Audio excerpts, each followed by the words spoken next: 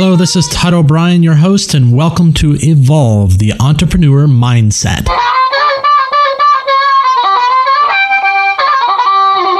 My name is Steve Zahm, and my superpower is storytelling about the positive impact of culture on business results.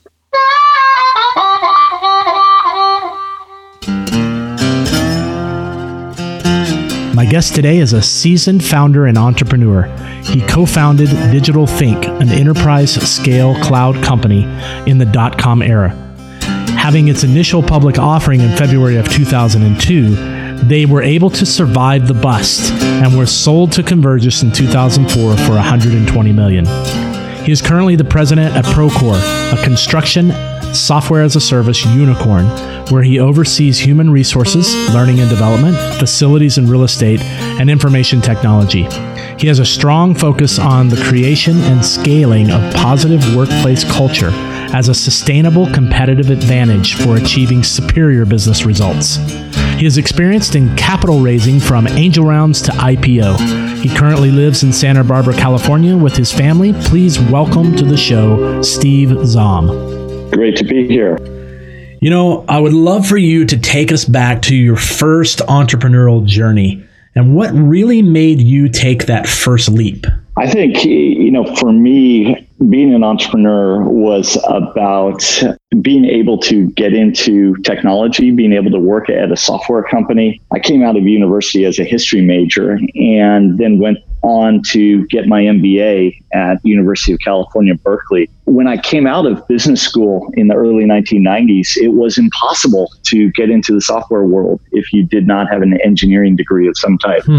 And I don't mean, to be a coder, I mean to work in the marketing department, to work in business development, to work even on a sales team. It really helped to either have experience, which a lot of MBAs have classroom time, but not experience, or you had to have that engineering degree. And so when I first started working for startups, it was really my attempt to get into technology kind of through the side door, if you will. And that's what led to my now 25 years plus spent working with SaaS software companies. It's a great story. And I know that early on, you joined the founder of Procore, Tui, really early on when he started this business and worked side by side with him to grow it to now almost 2,000 people strong, which is just an amazing feat over the last 15 years. And I know that you guys have an interesting story as to how you met. Could you tell us a little bit more about that meeting? Well, I met Tui really because I had moved to Santa Barbara, California from the Bay Area, where I had done my first company, Digital Think, which was an early pioneer in cloud computing. We did e-learning for Fortune 1000 companies. And my wife told me that we were moving to Santa Barbara, which is how a lot of people end up in Santa Barbara, especially coming from other areas of the country. She was right. It was a great place to raise our kids. And part of that was meeting Tui, because our kids, my daughter and Tui's son, were in preschool together. I came down, joined the Santa Barbara community, and happened to meet Tui, who had this very early stage services business around improving the operations of construction companies. He had figured out that he could put a Microsoft project construction schedule online and make that accessible to all parties, and was starting to get traction there. But in order to scale, needed to fundraise. So I wrote the first offering document for Procore and joined Tui, and it looked to me like a company that had some potential to really bring more information to people who are out there on the job sites. As it turned out, it was probably a horrible business idea at the time. And I say that because if you think about it, what we were doing was creating a cloud computing company for people who really didn't have internet access at their workplace. Internet access at the job site, a construction job site, was an unusual thing at the time. And even then, it was still just Wi-Fi. This was 2004, 2005, 2006. The iPhone didn't come out until 2007. So those early years, we did not have product market fit. And we wouldn't get to a point where we had product market fit until really about 2011 or 2012 when the iPad came out and tablets as a form factor, plus cellular connectivity for smartphones, for tablets. That brought the data to the job site and to our ultimate end user who works on a construction site, not in a construction trailer. And that's when Procore really, as a company, became fundable from a VC standpoint and enabled us to embark upon this growth journey that we've been on for the past 5 years. Yeah, it's an interesting thing to think about because even 10 or 12 years ago, if you went to a construction site, you're probably just seeing piles of blueprints, handwritten paperwork, and people coming and going and no real technology, like you said. I mean, what was the experience like of introducing tech into a non-tech environment like that? Well, tech existed in the construction industry, but it didn't really exist on the job site, again, for that connectivity reason that I was talking about. I think that most technology that did exist was designed for the folks in the back office, the folks who were doing accounting and keeping track of all the money. And so when it came to project management, which is where Procore first started out, all project management systems were created as an offshoot of the accounting systems. They were client-server based. There was no mobile capability to them whatsoever. So we found ourselves in the great situation of being the right company in the right place with the right technology that allowed you to do mobile applications. So a lot of things came together that were not due to any brilliance in terms of the early employees of Procore. It really was about having the right solution in the right place at the right time. And importantly, not giving up in those early years as we struggled to find product market fit. What really kept us going were the early reactions of those clients who did have connectivity on the job site, who could use us on their laptops with Wi-Fi from the job site trailer. Those reactions, when we saw those customers coming out of their seats and exclaiming about how being able to coordinate and collaborate on a construction project with all project team members, how that was going to change the way they did business, that's really what kept us going until we got true product market fit around 2011 or 2012. It really probably took a lot of tenacity on you guys' part to continue to push in like this world that didn't really exist. And it's really interesting to hear your story about that. I'd love to talk a little bit about just your view on self-awareness, because as a leader in these companies and starting companies from the beginning and raising them up to being strong and then, selling your previous company, and now you're working in a company that has grown probably 3 or 4 times as big as the one you did before. How important is your own self-awareness, and how does that play out for you as a leader in a hyper-growing organization? Well, I think from a standpoint of self-awareness, as you're scaling, you want to lead by example. You want to lead from the front. People look to the leaders of a company and they're looking for what's acceptable behavior. I mean, Procore did not have a defined set of values until we needed to hire for cultural fit rapidly. Before, when you're a 10-person company or a 15-person company, before you start scaling, you can really get everyone involved in the hiring decisions, and you can say, this is the type of person we're looking for. And all those early employees understand when you use the shorthand language of the organization, what you're looking for. But as you enter into this phase of scaling, you have to really sit down and define your values. And those have to be values that not only should the organization be willing to live according to those values, but you as a leader have to be willing to commit to those values, because people are going to be looking to you and saying, okay, do we really hire according to the values? Do we fire according to the values? Will we sacrifice someone who is a great performer on every metric except culture fit? These people exist in almost every company. It's the person who's wickedly effective at what they do, and they get tasks done faster, and they're able to turn in that great spreadsheet model or that fantastic PowerPoint deck and really wow the client and book a lot of new business. But they do so by trampling over everyone around them or being a toxic partner, if you will, in the workplace. And so you have to be as a leader, you have to be willing to really walk the talk and not tolerate that kind of behavior within your company. So I think from a self-awareness standpoint, it's what are you willing to sign up for in terms of not only personal behavior, but how you manage the company as well. Yeah, it's a great point. There's so many entrepreneurs who are looking for sort of that secret sauce or the tips or tactics to actually be able to do something. But in reality, it's more of a mindset. So in your mind, just knowing what you know, how important is it for the mindset of an entrepreneur to ensure success? No, I think the mindset is everything. I mean, the mindset is you have to believe in your product or your service that you're selling.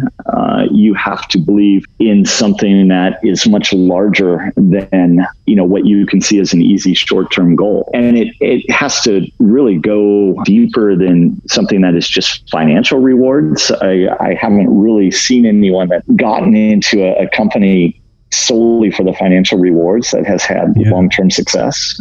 And it has to be about improving the world or solving a customer pain or solving a need in industry that speaks typically to personal experience. I would call out as an example, Tui Kordemansch, Procore's CEO, has been fascinated by construction since he was a child. He was always that kid who ran to the construction site fence to look at the big yellow heavy equipment working. And as he became more experienced in the construction industry through his own general contracting company, and then he transitioned into the tech industry during the 1990s, and he became quite proficient in writing software and being a software engineer. And then he combined those two things when he came back to see how inefficient the construction industry was around communication and collaboration in the early 2000s. Those kind of stories and the path that those individuals walk is what makes a company a long-term success. He had the love for construction. He wanted to improve the industry, and he understood that technology was a way towards that improvement. That is a mindset that is completely different than I'd like to make 20% more in salary next year. Yeah, it really does make a difference, doesn't it? When someone's really bought in like that, him dreaming at the fence as a kid, it's really great to hear these kind of stories. All right, we're going to take a quick break.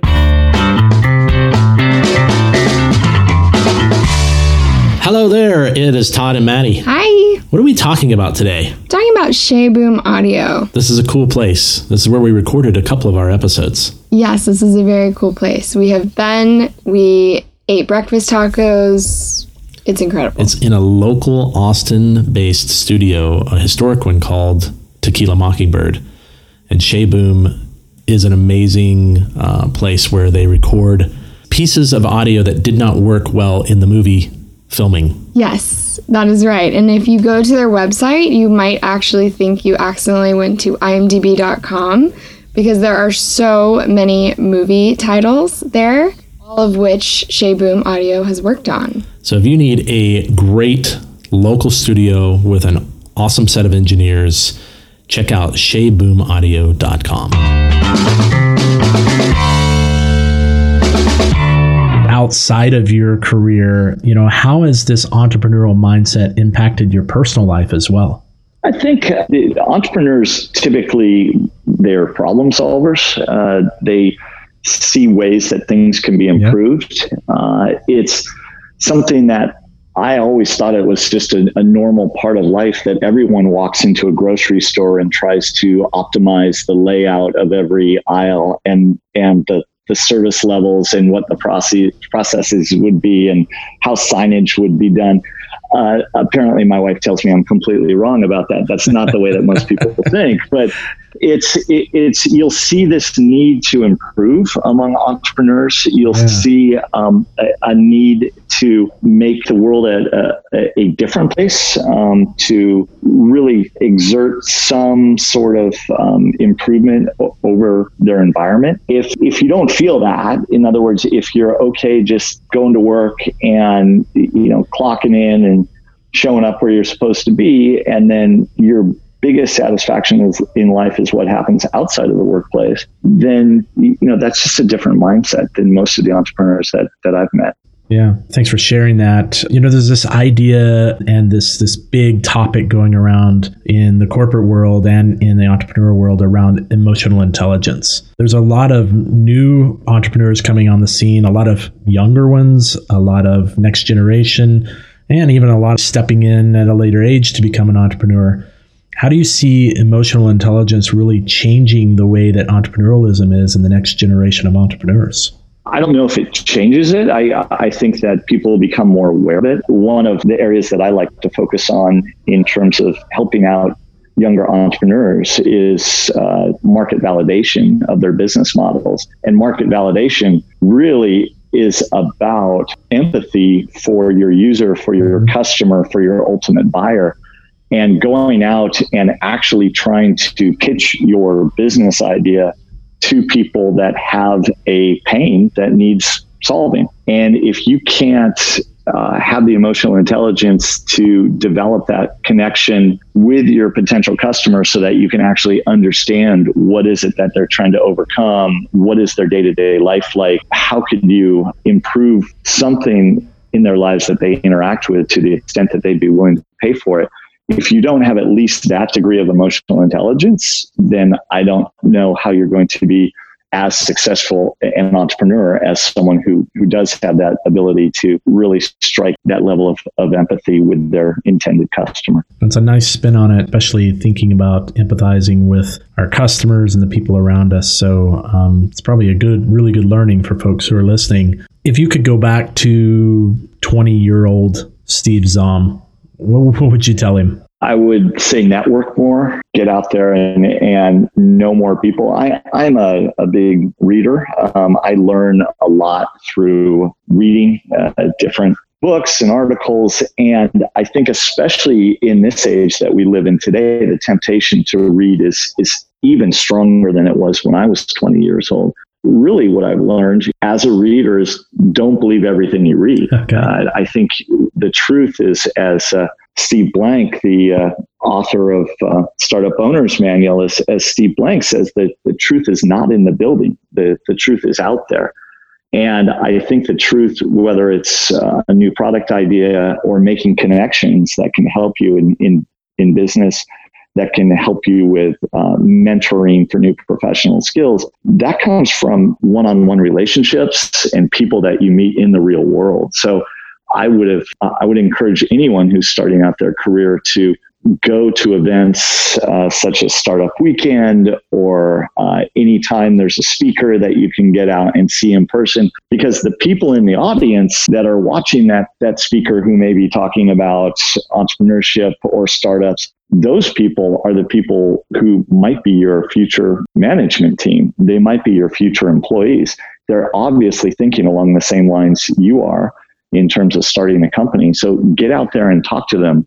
Don't stay at home or, in that coffee shop with your headset on, doing Google searches and reading blog posts, or even, listening just to podcasts. You need to get out there and have those relationships, because you never know where that connection is going to come from that leads to your next business relationship. Such an important lesson to learn for anybody, not just your 20-year-old self. Exactly. I see too many entrepreneurs that do exactly what you say. They just sort of sit there and kind of hope that the tech they're building or whatever is going to get them to the next step. But those networking relationships are so important, and they're hard for, like introverted people, but there's ways around that, and, take someone with you and so forth. So yeah, it's really good advice. The last thing I ask you is just, you're super busy running a company, lots on your plate, but what is a current passion project for you? It could be around work, that's fine, or maybe something out of work that you're just passionate about right now.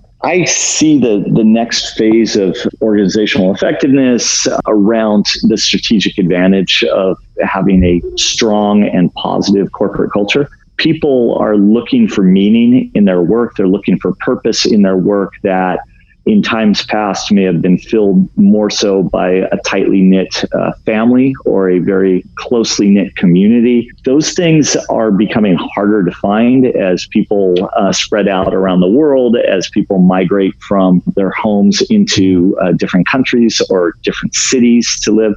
And so they seek that meaning and that sense of community, that sense of belonging. It comes from work. And if you as an entrepreneur can't provide a feeling of teamwork, a feeling of close-knit community within your company, I don't know how you attract the very best people, or the people who have the energy because they're at the start of their careers and they're wanting to develop and learn.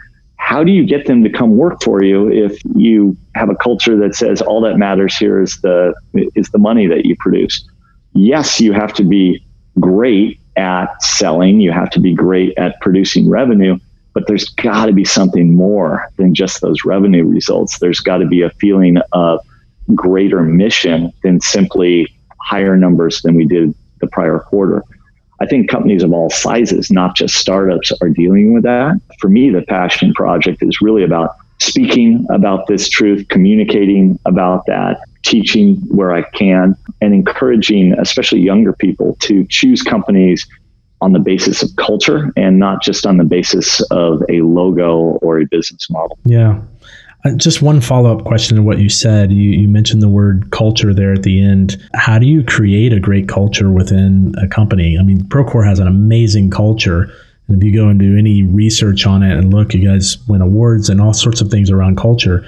But how do you create that as an entrepreneur and as a growing business? I think it's surprising if you look at Procore's culture. The only thing that we've done differently, I believe, if you define culture as what is it like to work there, we've simply been very intentional about it. We've paid close attention to what is the experience like from the moment that I, as an employee, walk in the door. What does it feel like at Procore?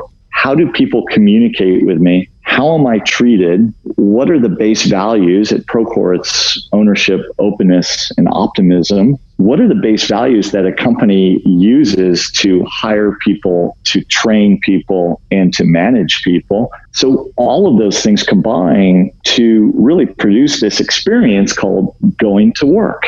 And if you think of it from that standpoint, what can we do to make this experience of going to work have less friction, enable our employees to do their best work, provide our employees with the skills and the training they need to be knowledgeable so that they can do work in an autonomous fashion, to give people the why behind why they're being asked to do something, for example. If you are intentional about it, any company can create a great culture. So many companies have great cultures, but they don't leverage them. So many companies have cultures that are okay, but could be great if they just paid a little bit more attention to it. I don't think it's that difficult, which is one of the reasons I'm so passionate about it, because I think it's not an easy fix, but it's definitely able to be fixed in nearly every company I've seen, or improved in those companies that already have great cultures. I think sometimes it just gets lost in the shuffle, and people don't pay attention to their cultures as they should, because they don't regard the culture as what I think it should be regarded as, which is it is a strategic advantage that no one else, in terms of your competitive set, no one else can duplicate it easily. Very well said. I know that you guys have worked really hard to create that culture at Procore, and it shows. Steve, thank you so much for your time today, and I really appreciate you taking the time to talk with us. My pleasure. Thanks so much. Really enjoyed the session.